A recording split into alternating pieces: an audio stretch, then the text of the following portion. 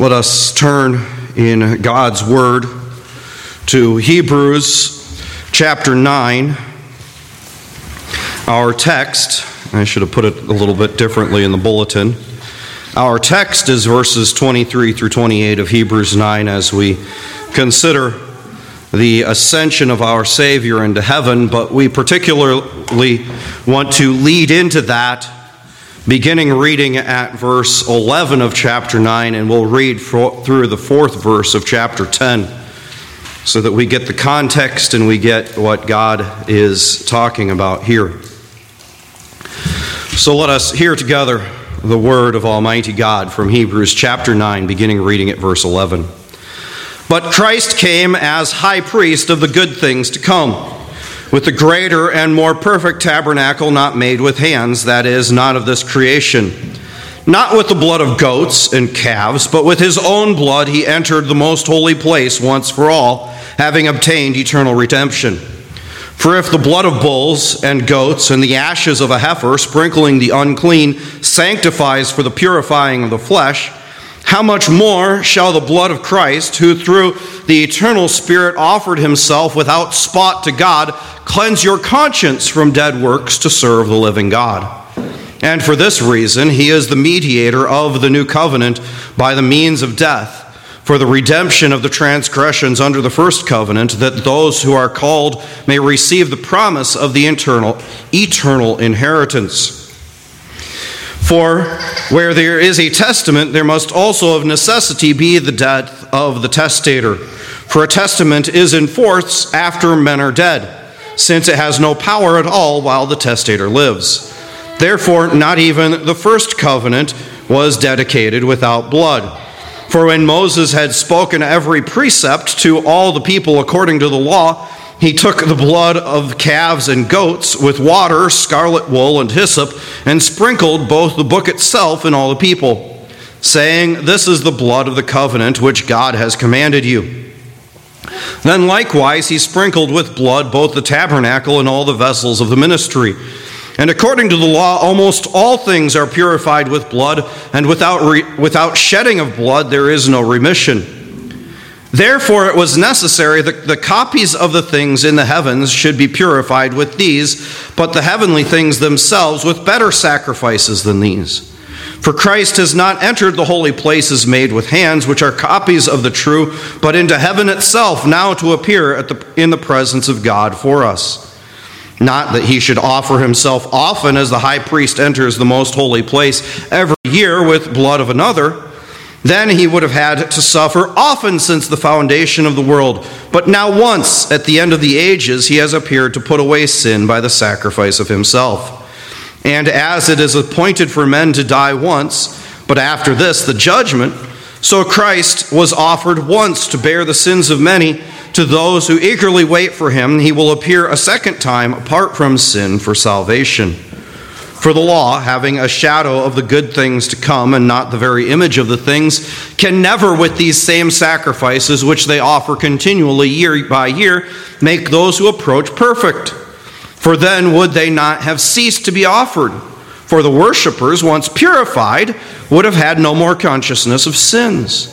But in those sacrifices there is a reminder of sins every year. For it is not possible that the blood of bulls and goats could take away sins. Thus far the reading of God's word. May he add his blessing to our consideration of it this evening. Brothers and sisters in our Lord Jesus Christ, as we look at Ascension Day, we see the comparison between Ascension Day and the Day of Atonement in the Old Testament.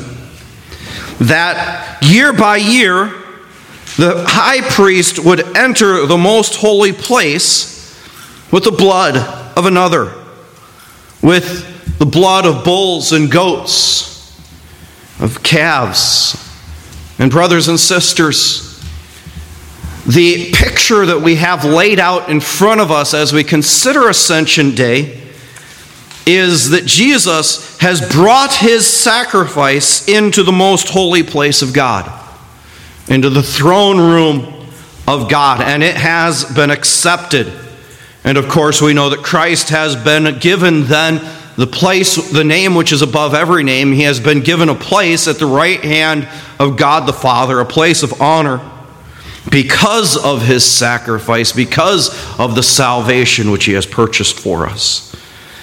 And so as we celebrate Ascension Day, we are reminded that Christ's singular sacrifice is presented for believers in his ascension. Christ's singular sacrifice has been presented for believers in his ascension into heaven. In verses 23 through 25, we see that Christ's ascent finishes his sacrifice. This is the last step. And Christ's ascension also then anticipates his return, which will come at the end of the ages. So first of all, Christ's ascent finishes his sacrifice. Christ purifies heavenly things with his blood. The copies were cleansed with the blood of bulls and goats. We read in Hebrews 8 verse 5 that they serve a copy and shadow of the heavenly things, as Moses was divinely instructed when he was about to make the tabernacle, for he said, "See that you make all things according to the pattern shown you on the mountain." What was that pattern? It was heaven. And so Moses was to build the tabernacle after that pattern. But Christ provides the better, the final sacrifice. The Old Testament offerings did not make people perfect. Chapter 10, verse 1, "For the law, having a shadow of the things to come and not the very image of the things, can never with these same sacrifices which they offer continually year by year make those who approach perfect." The Old Testament sacrifices were sacraments. We need to understand that. They were not what cleansed the Israelites from their sins. Christ is he who cleansed them. And those who approach, on the other hand, in Christ, are made perfect. I love that. Hebrews 7:19, "For the law made nothing perfect. On the other hand, there is the bringing in of a better hope, through which we draw near to God." We are made perfect in Christ. We have access into that throne room of God because of what Christ has done for us. If we read in chapter 12 of Hebrews, we are told that we have not been brought to a mountain that burns with fire, but we have been brought into the presence of God. I'm trying to find it exactly. "For you have not come," verse 18 of chapter 12, "to the mountain that may be touched and that burned with fire, into the blackness and darkness and tempest, and the sound of a trumpet and the voice of words, so that those who heard it begged that the word should not be spoken to them any more. For they could not endure what was commanded, and if so much as a beast touches the mountain, it shall be stoned or shot through with an arrow. And so terrifying was the sight that Moses said, 'I am exceedingly afraid and trembling.'" Okay, that's the Old Testament. That's the lesser. But you have come to Mount Zion, and to the city of the living God, the heavenly Jerusalem, to an innumerable company of angels, to the general assembly and the church of the firstborn. Who's that? Christ.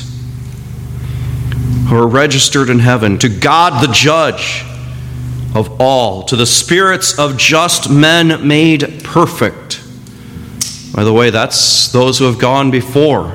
So if we're talking about people who have died, where is the best place to be in church? Because we're meeting with those people who are just people made perfect by Christ, of course, and to Jesus, the mediator of the new covenant, and to the blood of sprinkling that speaks better things than that of Abel. We come to the church of the firstborn. We come to Christ. We come to heaven. And brothers and sisters, in the Old Testament, it was a fearful and a terrible thing, and we ought to have a consciousness of that fact when we come together for worship. But brothers and sisters, we can approach because of what Christ has done for us. And the former things are copies of the true. Christ's physical body entered into heaven at his ascension, and he there appears in the presence of God for us. We read in Romans 8, verse 34, "Who is he who condemns? It is Christ who died and furthermore is also risen, who is even at the right hand of God, who also makes intercession for us." In 1 Timothy 2:5, "For there is one God and one mediator between God and men, the man, Christ Jesus," that we have a mediator with God, Jesus Christ, in God's presence. And that singular sacrifice of Christ, which is offered, which is brought into the presence of God in the ascension, saves sinners. Christ was not offered often as the Old Testament high priest offered the sacrifices. As we've said, with the blood of another. Verse 7 of Hebrews 9. "But into the second part, the high priest went only once a year, not without blood, which he offered for himself and for the people's sins committed in ignorance." Christ enters the true Holy of Holies, the presence of God, once, bringing his own blood on our behalf. "Therefore, brethren," verse 19 of chapter 10, "Therefore, brethren, having boldness to enter the holiest by the blood of Jesus." Brothers and sisters, we can enter into heaven in worship, as we read from Hebrews 12.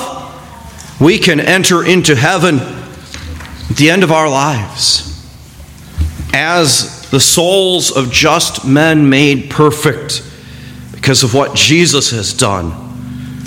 Verse 1 of chapter 10 says that he is able to cleanse to the uttermost, perfectly make us perfect. And Christ's ascension then anticipates his return, that our sins are put away. He then would have had to suffer often since the foundation of the world, but now once at the end of the ages he has appeared to put away sin by the sacrifice of himself. If Christ's sacrifice were like that of the Old Testament sacrifices, or perhaps other churches teach, he would have had to been offered often. But his sacrifice was perfect. His sacrifice was singular on our behalf, making those who approach perfect. Chapter 7, verse 27 of Hebrews, who does not need daily, as those high priests, to offer up sacrifices, first for his own sins, then for the people's, for he did this once for all when he offered up himself. He has put away sin by the sacrifice of himself. Just think of that. How much we fail, how much we sin.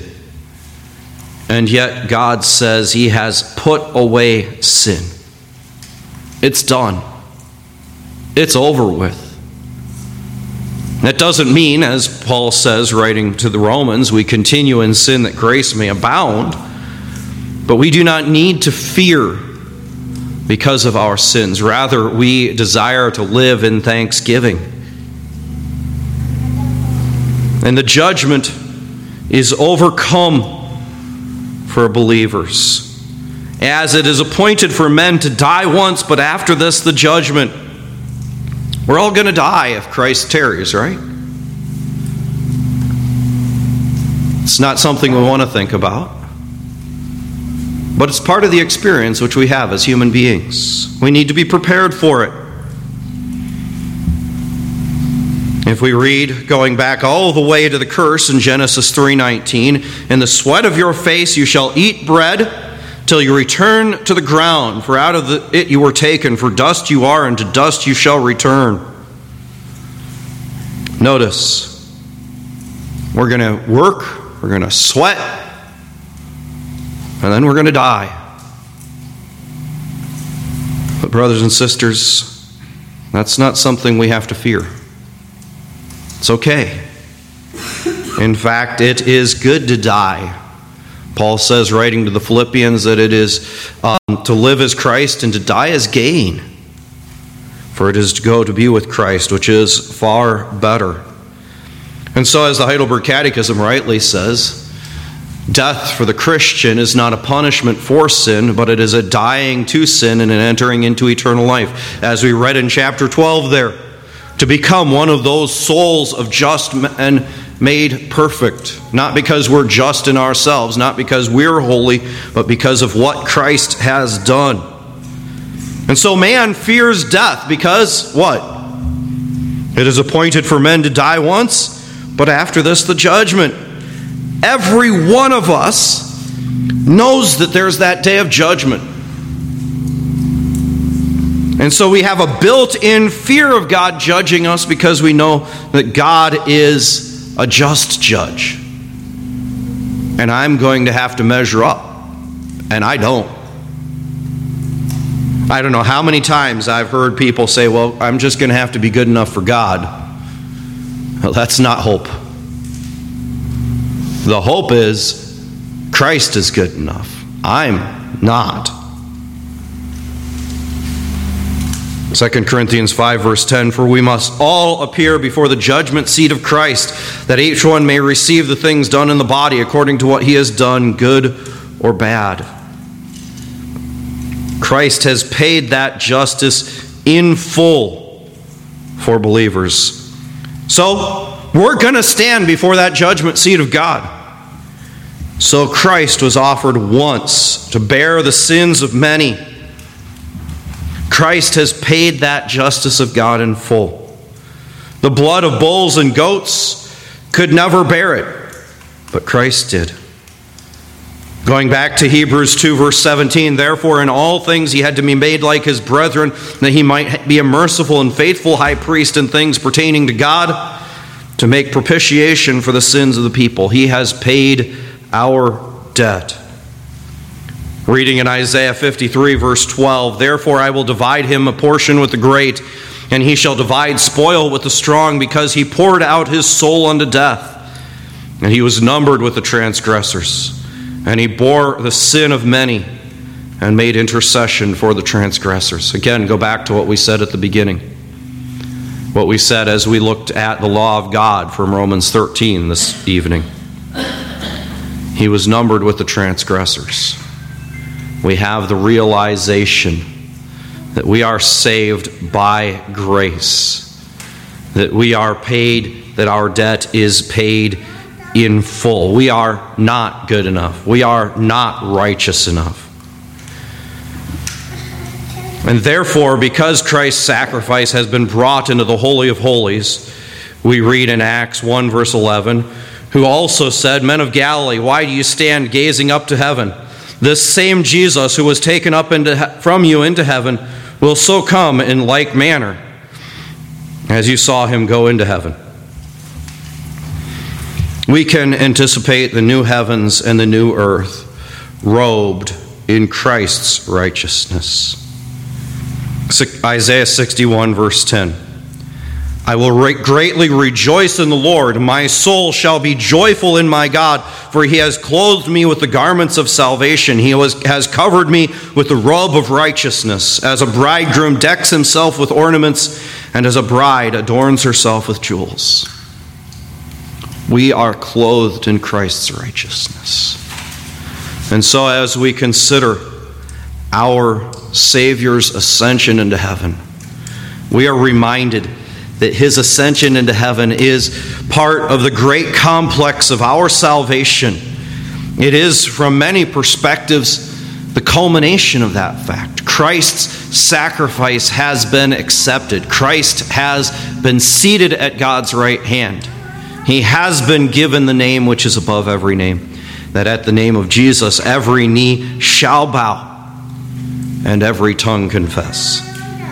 And so, brothers and sisters, we anticipate Christ's return because he has paid our debt in full. There is nothing more that we need to provide somehow to save ourselves, because Christ has been accepted. And we rejoice in that fact on this day, on Ascension Day. Amen. Let us then bow our heads and our hearts before God's throne of grace in prayer, and we'll close this prayer together with the Lord's Prayer. Shall we pray? Almighty, most gracious Heavenly Father, we thank you for your grace, for your undeserved favor to sinners, to those who fail and fall far short of the glory which you deserve, to those who do not love our neighbor as ourself, nor do we love you as we ought. We confess those sins before your throne of grace because Christ paid the penalty for transgressors. That we do not need to hide from our sin, that we don't need to make it sound good, that we confess our failures. And we thank you, as the Apostle James says, we can confess our sins one to another. Because Christ has paid in full. We do not need to look. We do not need to put on that front saying, look, I'm good, I'm okay. But rather, we can fall apart at the base of the cross, knowing that Christ has paid in full our failures, our sins. And we pray, Lord, that we would glorify him, honor him, knowing that he is seated at your right hand in heaven and has been given that name which is above every name. And so, Lord, we pray that we would glorify you, that we would honor you in our lives, in our worship. We pray this all in Jesus' name, praying as he taught us to pray, saying, Our Father, who art in heaven, hallowed be your name. Your kingdom come, your will be done, on earth as it is in heaven. Give us this day our daily bread, and forgive us our debts, as we forgive our debtors. And lead us not into temptation, but deliver us from evil. For yours is the kingdom, and the power, and the glory forever. Amen.